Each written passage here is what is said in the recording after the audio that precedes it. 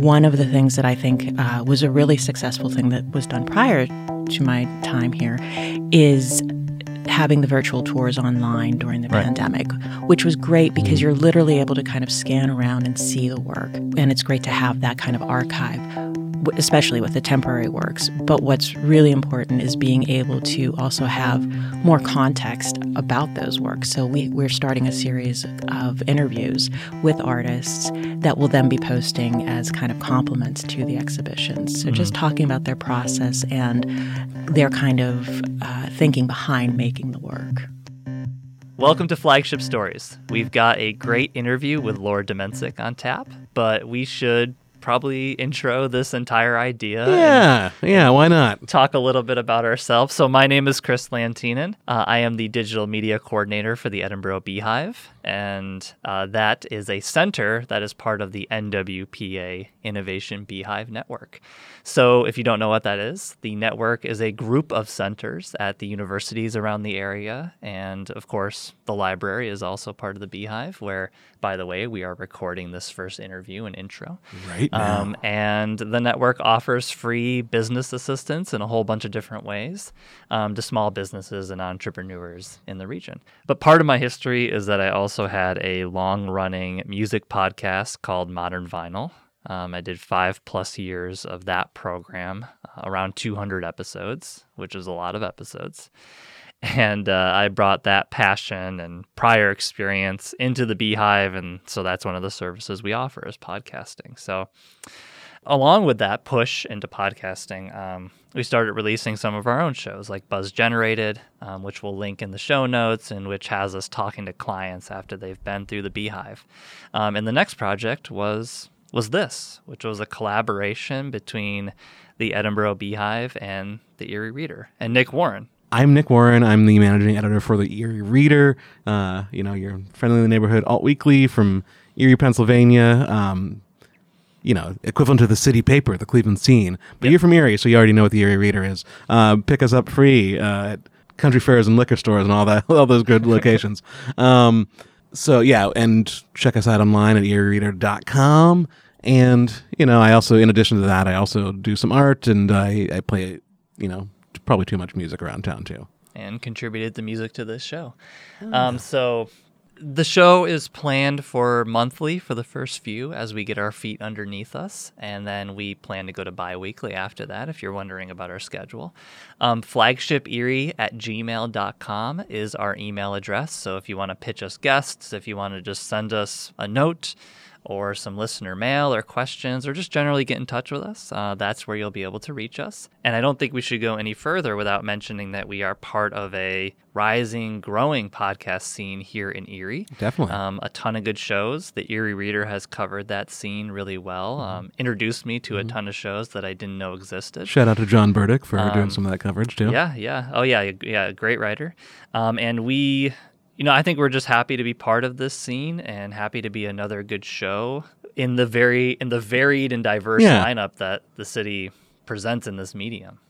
So, do you have a personal favorite you want to shout out? Another podcast in Erie? Oh, another local podcast. I mean, I love Idiotville. They're probably one of my favorites. Our Erie too. Good show as well. There's a lot of good ones. I'm sure we'll have people on from those shows, yeah. and I'm sure we'll be talking about them as we go for sure. You're going to be able to find us wherever you listen to podcasts. If you can't, let us know, and we'll get the show on whatever service you listen to podcasts on. But it will be on all the major ones, and we'll be all good. I should throw out some credits really quick. Yeah, some credits. So art by Scott Glad, who works with me at the Edinburgh Beehive. Music by you. That's me, Nick Warren. And this episode, we had some additional research by Julia Carden, who also works at the Edinburgh Beehive. So I wanted to shout her out as well. And Chris, I'm happy to be your Andy Richter, your Ed McMahon, your sidekick here on this show. I think Chris will be taking the lead on most of these interviews. I'll just chime in with a stupid comment now and then, but we're happy to have him guiding. Some great questions in this interview. Thank you. Yeah. So I did not hear any stupid comments. And it was morning for me. And it was morning. Which is and you didn't have a coffee. I did not. Are you a coffee person? I am a coffee person, but my body's not a coffee body. So Mine either, but yeah. that doesn't stop me. Yeah. So quickly before we get into this interview, we're going to end each of these. I think these intros will probably grow and change as we no go. more if there'll be 2 hours in the beginning. Yeah, it's going to be a Marin length intro.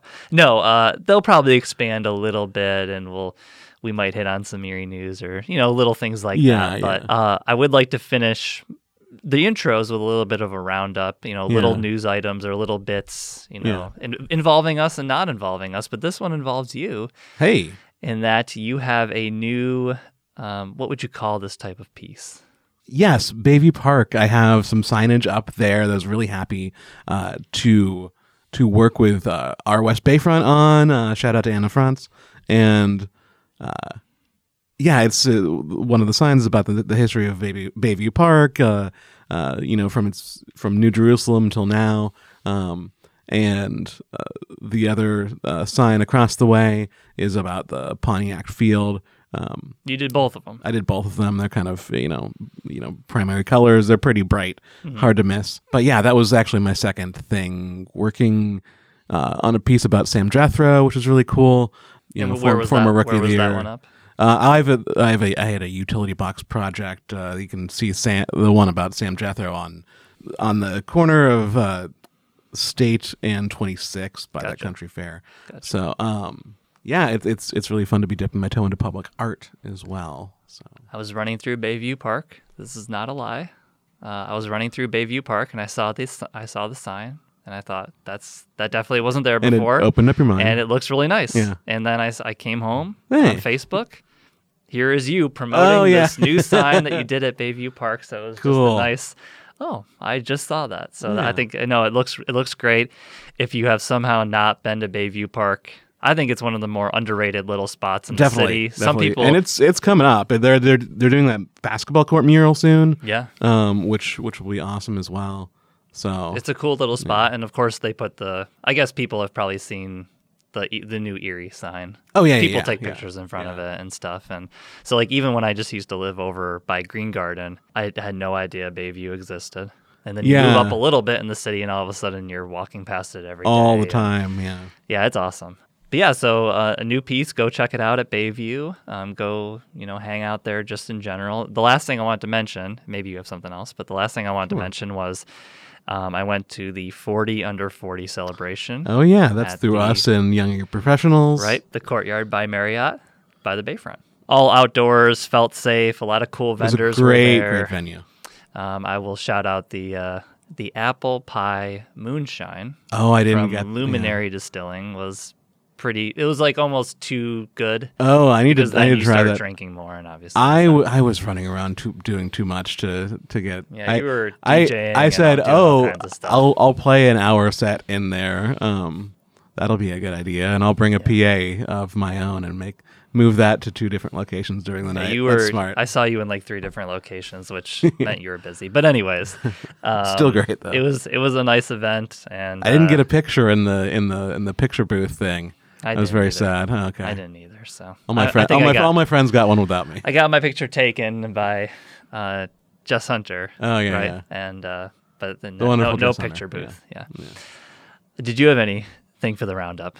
Well, I just wanted to say about this episode. Yeah. I freaking love the Area Art Museum and have for many, many years, and I think it's a solid bet that whoever is listening to right now, you do too. And it was really a pleasure to talk to Laura, the new head of this, about the museum, and what it's going to do, moving forward, and the new plans for it. So yeah, it was a good talk. Yeah. Speaking of that, I think we should get into it. Let's do it.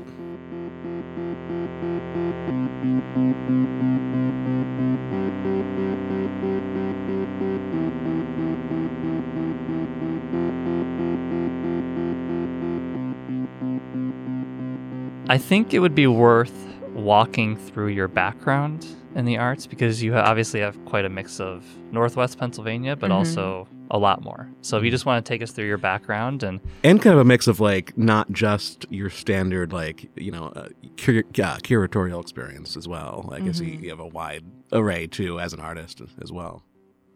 So I got my bachelor's at Carnegie Mellon in fine arts. So my concentration was painting, drawing, and printmaking. And after that, I went on to do a lot of nonprofit work at Contemporary Craft in Pittsburgh in education and exhibitions, a lot of outreach programming as well. From there, I went to the Pittsburgh Center for the Arts as the exhibitions coordinator. And during that time, I was also teaching at a lot of different art centers, city parks and the Pittsburgh Center for the Arts and Sweetwater Center for the Arts, those kinds of places.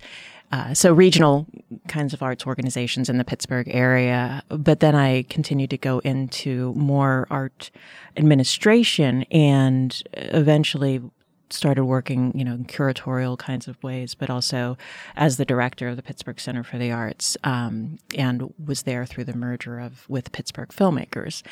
And during that time, I had some really interesting experiences working with a startup project with the St. Francis University, where we had a residency, an artist residency in their offsite study abroad program. They have this really wonderful 17th century monastery that we had a 2-week residency there for artists to go and do workshops and also kind of visit the area. And Albee is not terribly far from there. So it was a really great experience. And that's something that I continued on after my time at the center, and we're hoping that we can kind of continue that once we're out of the throes of the pandemic. Mm-hmm. But I also have done some things that while I was at the center, where I was working with a hospital where we basically were acting as the arts consultant because they really wanted to have regional artists in their new patient tower. Mm-hmm. And so we worked with probably about 25, 30 different artists that ended up having their work displayed and purchased by the hospital for their collection. So that was a really great experience too, to be able to have that sort of practice extend out into a much more visible way in the community. So that brings us to Erie. Yeah. You've been here. You were hired in January, February? I started in February. Okay. Yeah. And so for the past few years, I've been doing some independent consulting with grant writing and curatorial projects. Mm-hmm. And this has been a kind of a great opportunity to sort of mesh a lot of things together. Mm-hmm. And it's kind of poised at this really interesting place. When I visited Erie for the first time, I was really struck by the amount of cultural organizations and opportunities that are here. Mm-hmm. I think that oftentimes it gets kind of the short stick as far as how much there is to offer here. Mm-hmm. As far as how interesting the cultural landscape is. So, yeah, I've been here since February. It was an interesting time to start a new job during the pandemic, but I guess everybody's been going through all kinds of things over this past 18 months. But so in the beginning, lots of my meetings, I was saying earlier, were all via Zoom. And so it was an interesting way to kind of get to know the community. But what's been great is that we have gradually started to open up so that we've expanded our hours from 2 to 4 days a week. We've brought back in-person programming. Mm-hmm. And now we're kind of adding on some staff so that we can really have the infrastructure to be able to offer more to the community. Oh, excellent. Yeah, and gallery night's starting up soon. Right? Gallery night, knock on wood. That's the plan, yes. Yeah. So we have gallery night starting October 15th is the date, and we also have a major event for us is the first fundraiser kind of cultivation event that we have had in over 2 years with the Art Vision event this coming Saturday. Okay, yeah. Yeah. Yeah, I did want to get into that event on the 25th, which is titled A Vibrant Future for Our Community. Mm-hmm. I don't want you to obviously spoil anything, but you talk about how you are going to touch on the further diversification of programming. Mm-hmm. Can you give us a little preview about what you're going to pitch for the future and for the museum? Sure. And, some of this is no secret at all. Right now, we have a really wonderful retrospective exhibition by Beatrice Leberton, who will actually be visiting with us this week and will be here for the Art Vision event. And so she is a painter who will be talking about her kind of multicultural experience.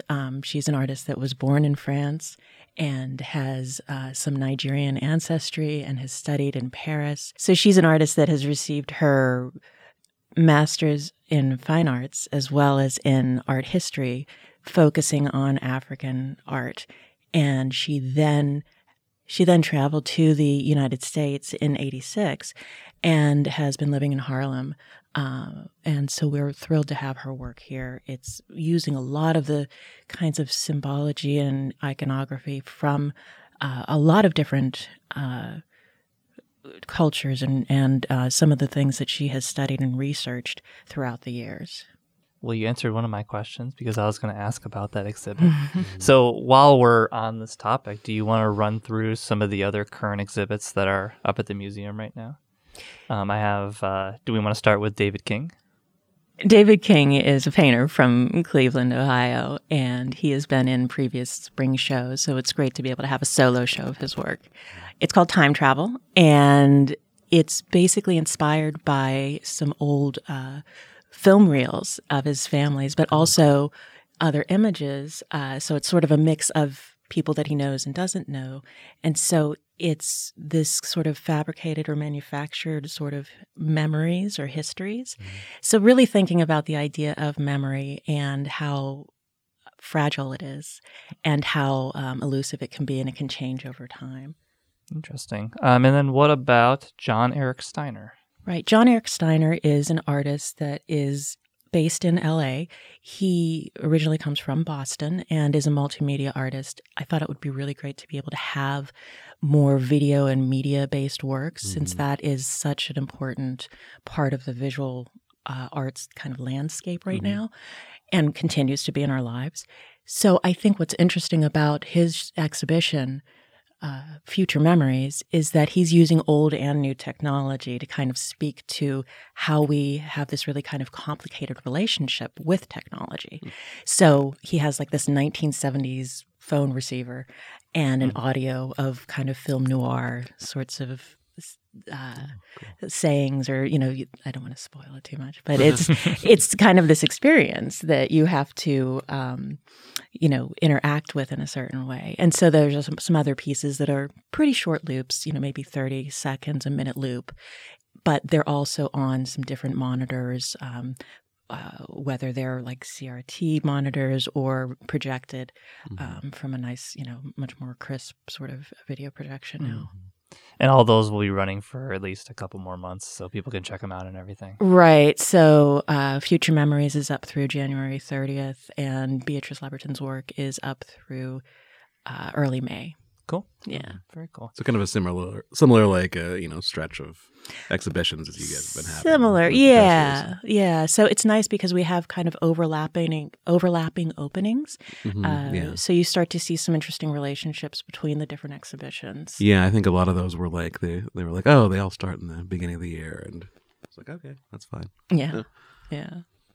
You mentioned in our emails that the museum is ramping up online programming. When you think about moving the museum more into the digital realm, what are some of the primary considerations? Like what's on your mind most when the topic of going digital or going virtual comes up? Well, I think it's because we have a very strong base of our place and space, right. So that's really important. But there's also so many ways to reach new audiences virtually. So it's beyond just the boundaries of our museum or our city, but it can go and reach and connect with artists and other communities, across the world, really. It's pretty limitless. So it seemed like a great way to be able to share some of the resources that we have. And one of the things that I think was a really successful thing that was done prior to my time here is having the virtual tours online during the pandemic, which was great because you're literally able to kind of scan around and see the work. And it's great to have that kind of archive, especially with the temporary works. But what's really important is being able to also have more context about those works. So we're starting a series of interviews with artists that will then be posting as kind of complements to the exhibitions. So just talking about their process and their kind of thinking behind making the work. Have you all been to the Jamestown Comedy Museum? Oh, absolutely. Yeah. I was there probably a couple months ago, and while we were there, they were flying a drone through.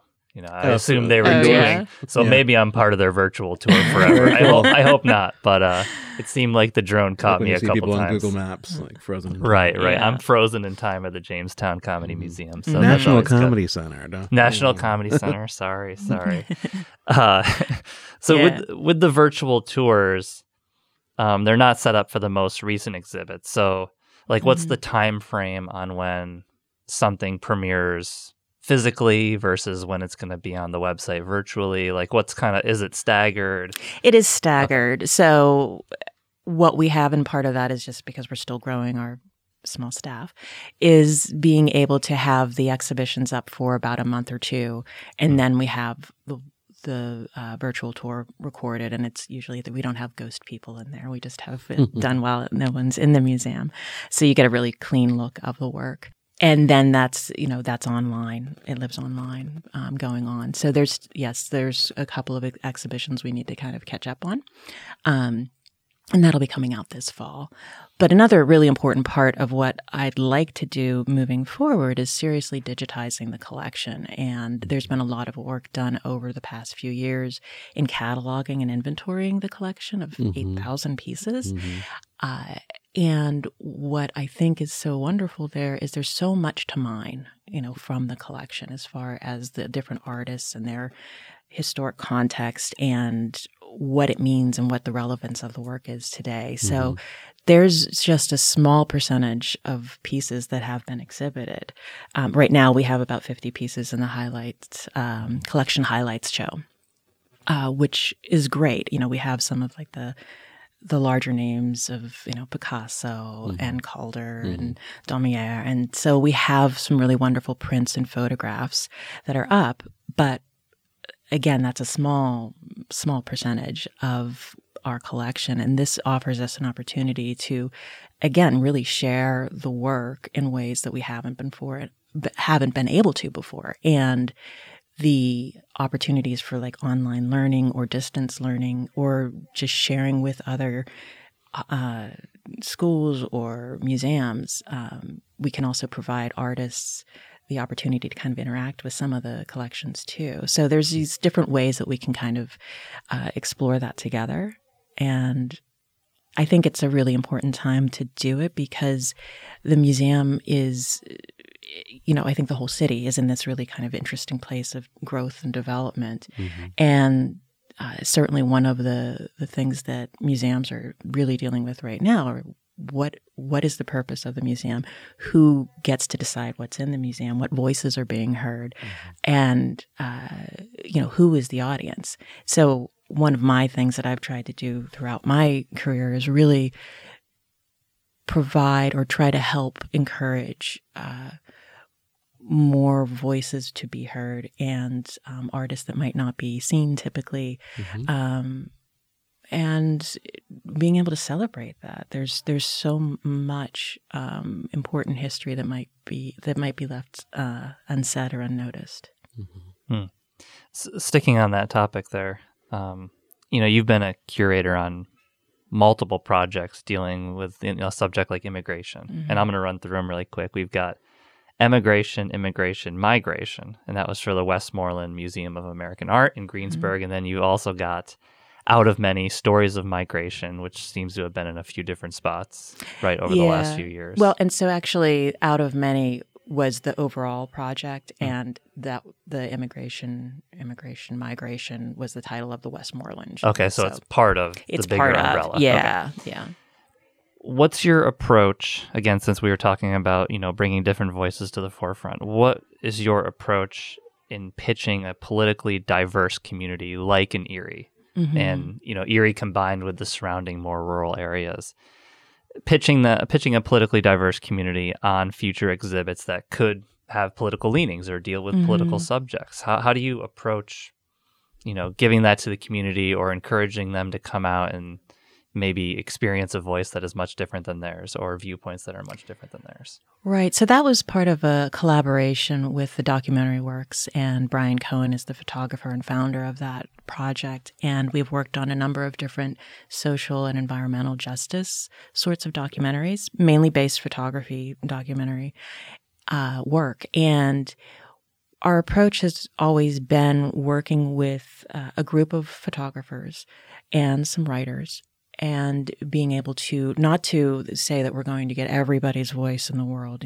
on a particular subject, but at least being able to have a group that can then sort of branch out and take their own look and exploration of a different topic. So like the Out of Many Stories of Migration, we had 5 photographers, and it's actually going to be a show that's going to be coming to the Erie Art Museum in late February.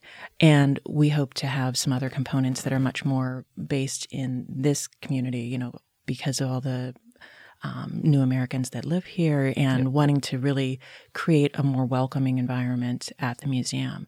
And so with the Out of Many exhibition and project, an important part of it was really being able to tell individual stories. So it takes it a little more out of the realm of politics and abstract and conservative versus liberal or any of that it's more about these individuals as people.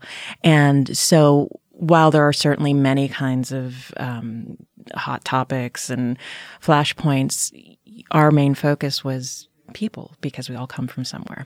So one of the really lovely photo essays that were done was a series of photographs that Lynn Johnson had taken, who photographed naturalization ceremonies in Pittsburgh, and then also photographed those individuals in their own homes, in their new homes.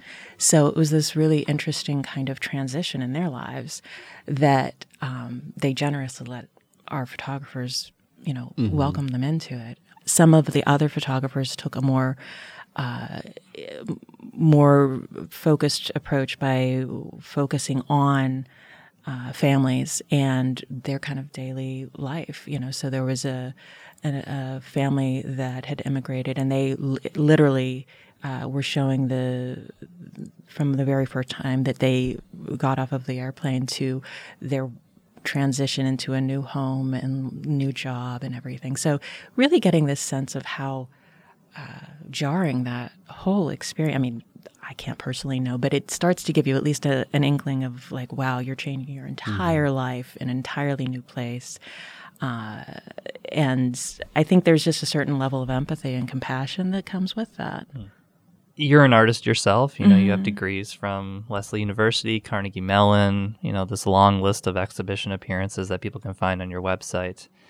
That history, how does it contribute to how you work with artists that you bring in? Because I feel like you've probably worked with right? You've worked with curators and directors and, you've had experiences, probably good and bad, on that front. So how does that all influence you bring in an artist, how you treat them, how you display their work? Does that affect how you work at all as a director? Well, yeah. I mean, in many ways, I don't see them as separate. My work as an artist versus work in administration or curating, it really feels like it's all part of my artistic practice in many ways. So it's sort of like this continuum. So, certainly my studio practice is, for me, more meditative and being able to be alone in the studio and work on things. But I also really feed off of other people's energy and being able to work in collaboration with others. And so that's what's really wonderful about putting together shows or working at an art museum, where you are interacting with the public and being able to provide opportunities for learning and just kind of curiosity to demystify some of this, it's art, I don't get it, So for me, in many ways, it's just part of a whole sort of approach. And whenever I'm working with artists and just people in general, it's just kind of my stance of wanting to be able to respect their vision and just trying to help fulfill that and present it in the best way possible. Sometimes, of course, you have differing opinions, but that's what can create some really great dialogue, actually, and then you can get to a new place that maybe neither one of you had imagined. So I feel like a lot of it is kind of common sense sort of things of just respecting the people that you're with, and listening, I think, is a huge thing, which I think is an art that everybody needs to practice. I certainly do. But also accepting the fact that you don't know everything and that there's so much more out there to learn is just kind of my general approach. I guess on that same subject, again, you're always around artwork, and you just talked about how you really feed off of it. And this may be more of like, this question may come from a personal experience standpoint, but I wonder if you're ever, I don't know if intimidated is the right word, or like, have you ever felt that, you're surrounded by all this great work all the time? Is there an intimidation to when you sit down and create yourself? Every single day. Yeah. Yeah. I mean, that, I primarily work in 2-dimension kind of collage work. So yeah, that blank page can be really such a major challenge. But I think that when I get into the mode of just being present with the work, or being present with some ideas, and just recognizing like, this is where I am right now, that I can start to engage more of, okay, it's not about comparison. It's more about just this exploration when in the studio. I think that's a really important place to be. And yeah, there's times for analyzing and for critiquing, and that's all very important. But when you're in the process of making, you really have to let go of those kinds of judgments and being able to just make. And for me, at least, that process is extremely freeing. Do you have any techniques you employ to kind of separate yourself from your day job, right? When you come home and start to create, do you have any way of kind of separating yourself from that? Or do you have like a space for yourself that helps you in that process? Because I think, again, you talked about, having this huge collection. And so you're dealing with a Picasso, during the day, and then you have to come home and sit in front of the quote unquote blank canvas or a work in progress and deal with what you just saw and also create for yourself, I guess. Yeah, well, I would say at least during these last 7 months or so, I haven't had a lot of time to make work, but I have done some drawings. Oftentimes, doing drawings with my kids is a great way to just be present with them. And we're literally like, with my one son, we pass the pen back and forth and create the drawing together. And it might take an hour or two, but it becomes this sort of moment, and we just respond to each other's marks. So I think that's just one example of being able to kind of separate in a way that just kind of grounds me. I think oftentimes, just being able to, I love to read and take walks. So I think those are really important ways to kind of center yourself. What are some? You have some new walking paths. I do. It's a really walkable city. What have been? Some might argue that. Some of your that is a common argument. Yes. What are some of your favorite walking paths around the city? What have you discovered in that regard? Have you done Presque Isle? I have. Yeah, those are definitely two of the favorite. I'm living on the West Bayfront, so for me, yes, it is walkable because I'm a 15-minute walk from the art museum, which is really wonderful. But yeah, Presque Isle is beautiful, and it just being able to walk around downtown, I think there's just so much within a very small footprint. It's kind of impressive, really. Mm. Going back to that cross section of your, you talked about how it's a continuum, but I assume there's a little bit of a cross section there of two kind of skill sets, I suppose. Do you feel like there are elements from both types of work that influence the other? Like, for example, do the organizational skills you need in being a director, has that made you better at something in your personal art? Or has the creativity and the meditative practice of creating, has that made you better, at something in directing or curating, on that side? Yeah, it's hard for me to separate them out in some ways, but I think, and I think this goes along with having children too, just being able to handle multiple issues or events or projects at the same time is kind of a constant juggle that I'm used to, and I do feed off of that too. Just trying to keep that balance because everything's always in flux. So I think that helps me. I think also that's sort of reflected in the way that I make art too, because I play with a lot of different processes, whether it's drawing and painting to sewing to some sculptural elements or relief and printmaking. So it kind of all collects into these really sort of subtle sculptures. So bouncing back and forth between the different processes helps me look at things in different ways that I might not find if I'm just approaching it from one process constantly. Those are probably the main ways, you know, and I think, you know, just creative problem solving is always, you know, there's always 10 ways at least to do something, 100 ways, you know, to do something. So, and it's not necessarily that one is the best or the only. So I think that's a really healthy approach. Yeah, I like that. The problem solving angle makes a lot of sense to me, because I assume that when you're sitting down and ideating a sculpture of some kind, I'm sure there's like a million different ways to approach it, and same with your other work. In your emails, you also mentioned, just to get back to the museum here, you also mentioned some upcoming workshops that you're doing. So do you want to run through some of those for people? Sure. Well, with Beatrice, we have a really wonderful opportunity to have a workshop with her this Saturday morning.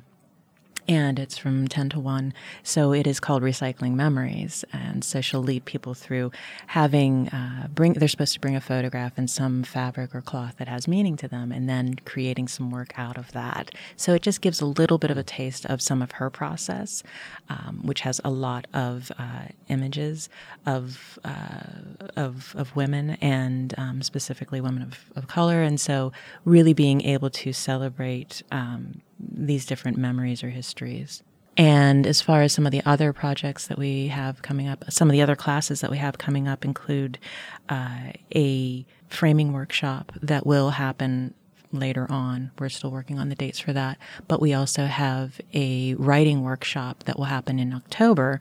And you can take either all 4 of the courses or take them individually. And so it's basically writing in response to the work that's in the exhibitions, and using that as like a storytelling sort of prompt in many ways. Gotcha. That's cool. Yeah. What are the community partnerships that don't exist for the museum right now that are a priority to you and your team? You know, you've had, you know, these 6-7 months to kind of look at Erie as a whole and the artist community, I assume. What are those community partnerships that you're like, we need to establish those, move in that direction? Right. Well, I think it's always kind of an ongoing process of, you know, continuing to cultivate that throughout. And certainly with our artists and the overall community, that's a huge element of what we do. That's why we're here. So I think in many ways wanting to reconnect with schools in a way that can be more meaningful, we've started a kind of collaboration partnership with Edinburgh University by being able to have some of their art education students come and start to look at the work there, and being able to help create some curriculum or some discussion points for school groups. And you know, some of these collaborations have happened in the past and they've been wonderful, but being able to restart it now in the kind of environment that we're in is really critical to be able to respond to what we have now.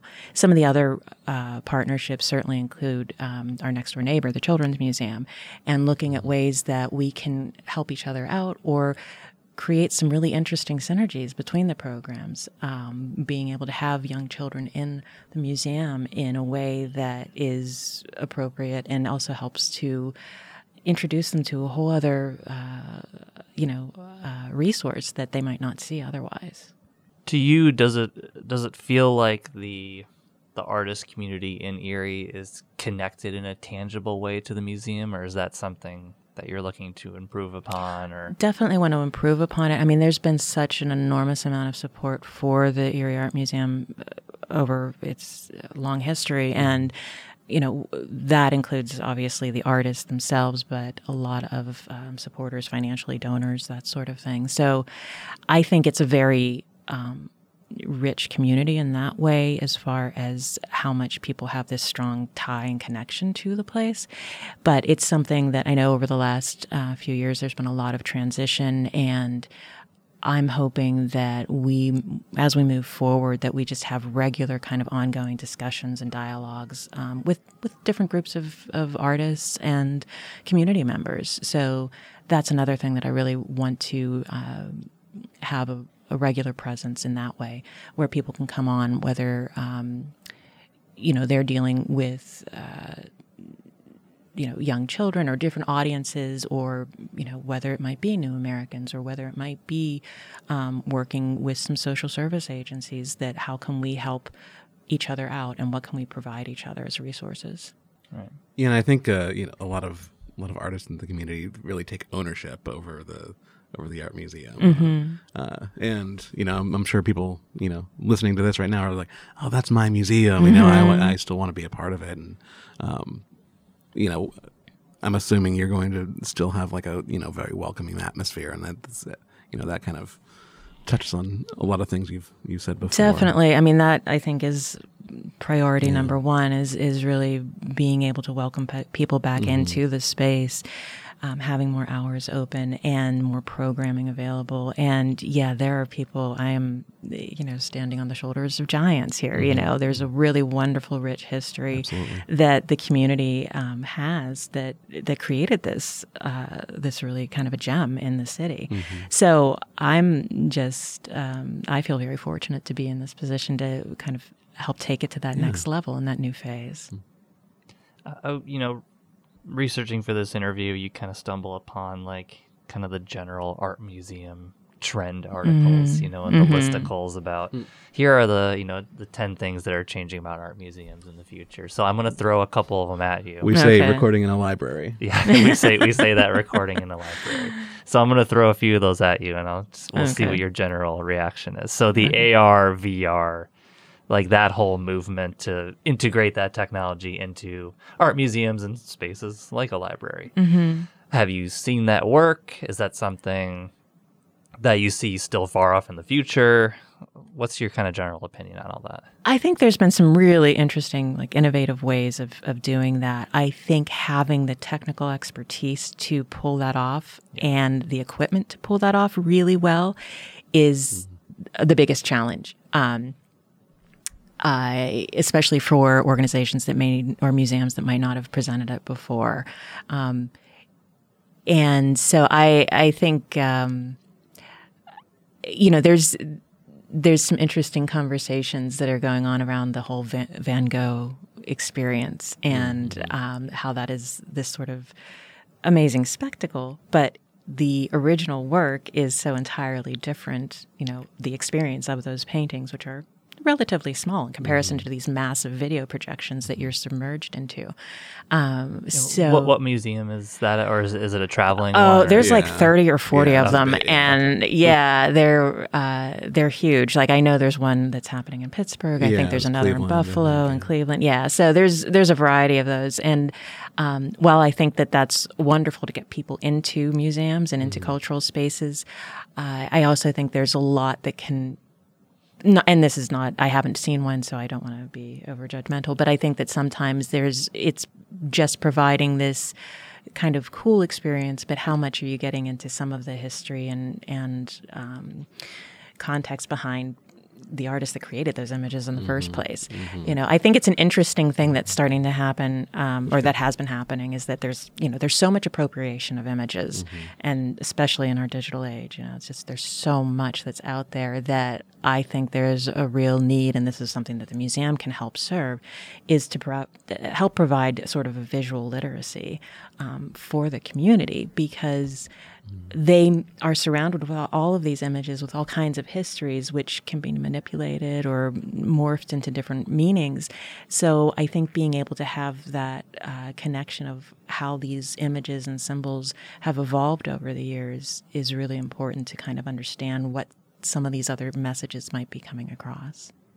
I think we can talk more about the cool experience versus context in a second, but I want to get back to, how do you supply that additional context that allows you to understand a painting? Is it Is it something as simple as the museum having a blog? Is it things that you have to hand out when people are in the museum? Like, how do you supply that additional context to make it a richer experience? Yeah, I think it's a lot of different ways because people learn in different ways and people want to interact in different ways. So, I think there's a continuum too of more informal learning versus more structured learning. Being able to just come into the museum and being able to have different text available, takeaways available, obviously labels and that sort of introductory panels are really important. But also being able to go back and continue your experience to online by being able to have more information about the artists or links to their websites. Or we've been doing a series of interviews with artists, brief interviews right now, but it's something that we want to continue and be able to have kind of building a collection of these different interviews with artists to talk about their process and their approach to art making. Yeah, let's go to like that idea of museums creating a cool experience. I started thinking about, social media, and obviously kind of the stereotype of social media and art museums is, basically a bunch of people jockeying in front of the Mona Lisa, to get a bad picture, basically. Right. But to you, is there a way to take advantage of that need to document? Is there a way to make the Erie Art Museum Instagram friendly, to put it simply, without taking away something else, the educational experience. Right. Yeah. And it's not to I really actually I enjoy Instagram. Everything has its ups and downs, but I think for artists and for arts organizations, it's a really wonderful tool because it is so focused on the image. And so you're getting these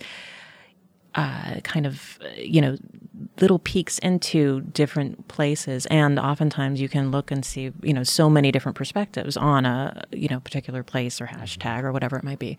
So I think yes, there are definitely ways that we can use that to engage with people. And I think that there have been some really wonderful ways that the museum has done that. I think that it is definitely a very popular place for photographs and obviously events and those sorts of things, which is great.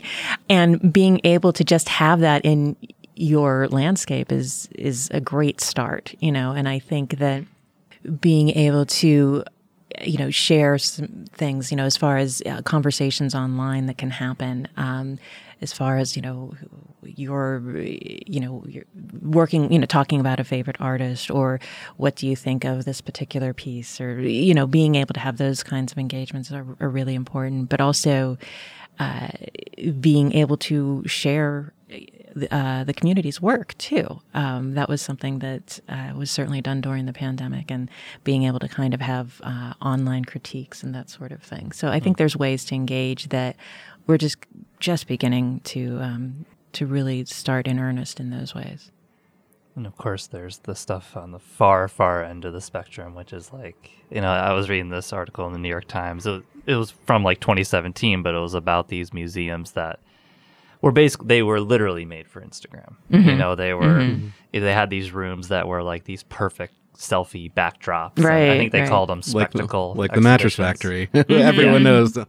Yeah. So, of course, they were writing about them because they were big successes at the time. So, I guess what's your general thought on having some aspect of an exhibition or some aspect of a museum made to garner that sort of attention?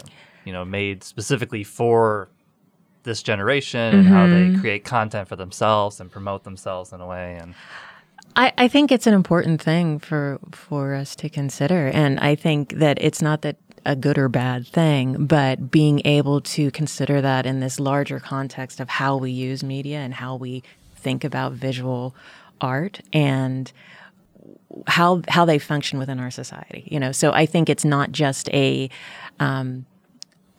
we got to connect to this audience because this is how this age group uses, social media in all these different ways.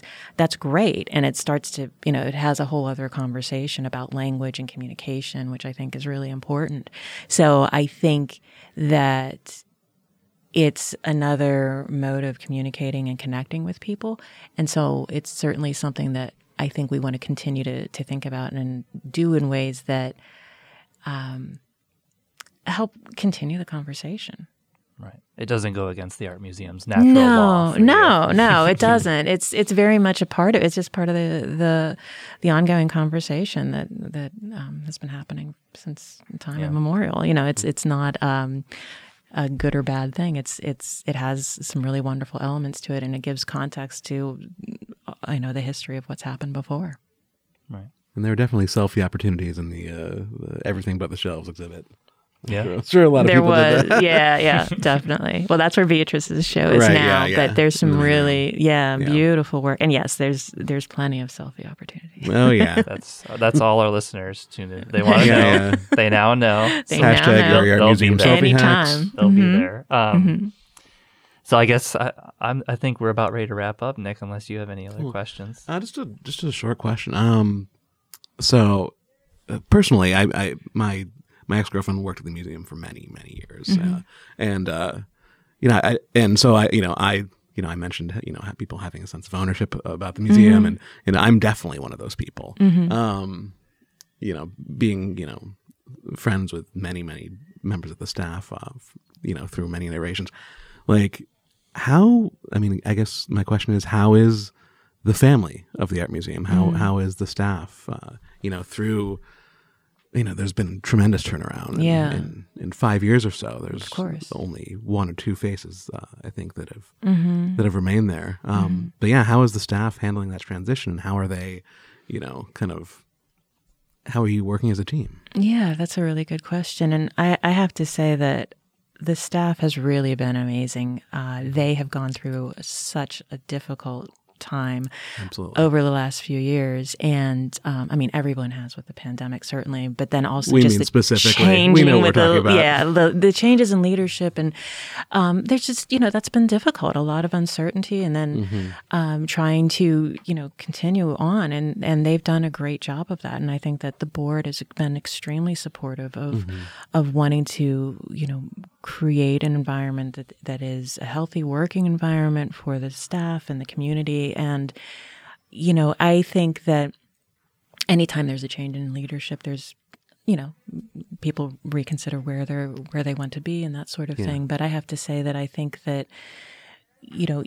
with all of the people that I have met through the staff and the board, that there is this ongoing sense of just really loving the place and wanting to see it grow and continue. I've met with some previous staff members and had some really great conversations about what their take is on the history, and so I really appreciate that kind of openness and commitment to the place. Yeah, absolutely. And you said you're hiring maybe a few more positions too. And I think one of the things that you mentioned, people staying there for many years, and I think that's it's not every place where an outsider, is aware of, that person, that works here, that's not even at the highest level. I see them every time I'm in there. Right. Maybe the library is a similar place. I'm saying that because we're here, but I think, that said a lot about having, being able to retain people for that long that were, truly committed to art in Erie and everything like that. And those are the people that make it tick, right? Yeah, it's certainly not just a one-person show by any means. So I have a great deal of respect for the staff that has, made it happen over the past year and a half and longer. And certainly, others that have been involved in the museum for decades. Volunteers and supporters of all kinds. Where I come from Pittsburgh, the Center for the Arts was kind of that sort of touchstone, very kind of familial relationship with the community in many ways. And so I'm really attracted to that kind of connection, that it's not this huge, international organization that might feel cold or foreboding or something. It's something that people really feel connected to and do have ownership, which is a really beautiful thing. Yeah. Thought I had something else, but maybe not. I have one more thing. Okay. Oh no, go ahead, Nick. These have been great questions, by the way. I'm glad you're asking them.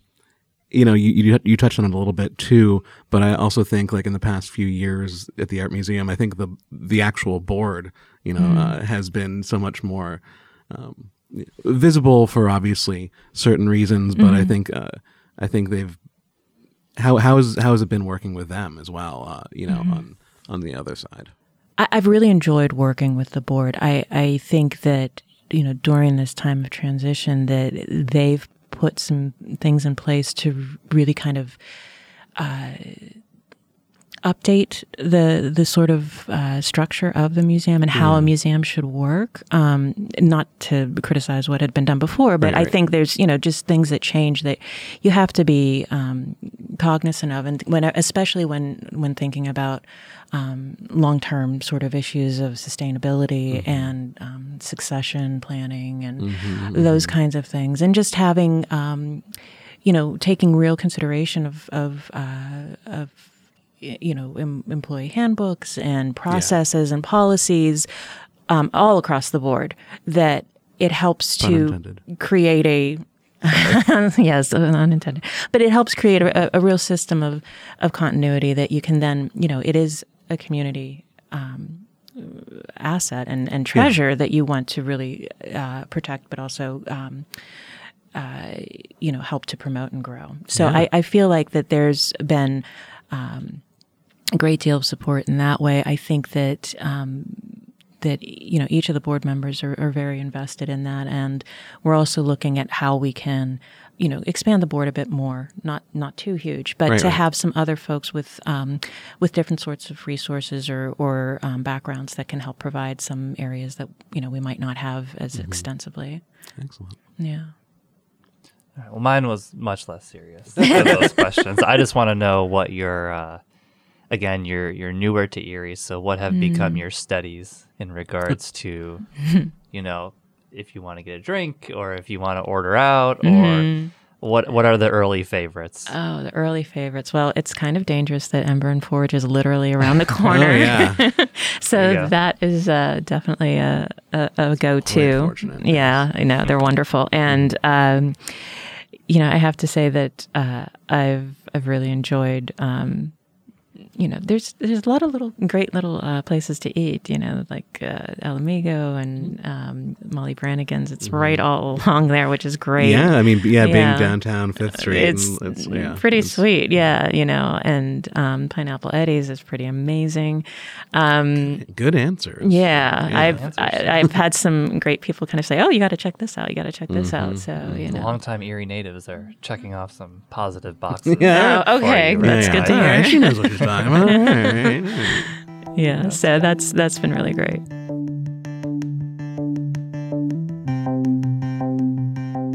We want to thank Laura for taking time out of her busy schedule to be with us.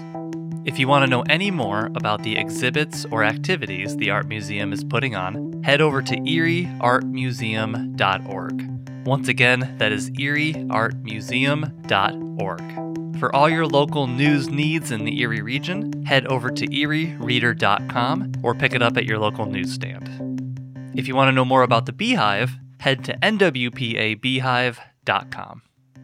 We'll see you next time.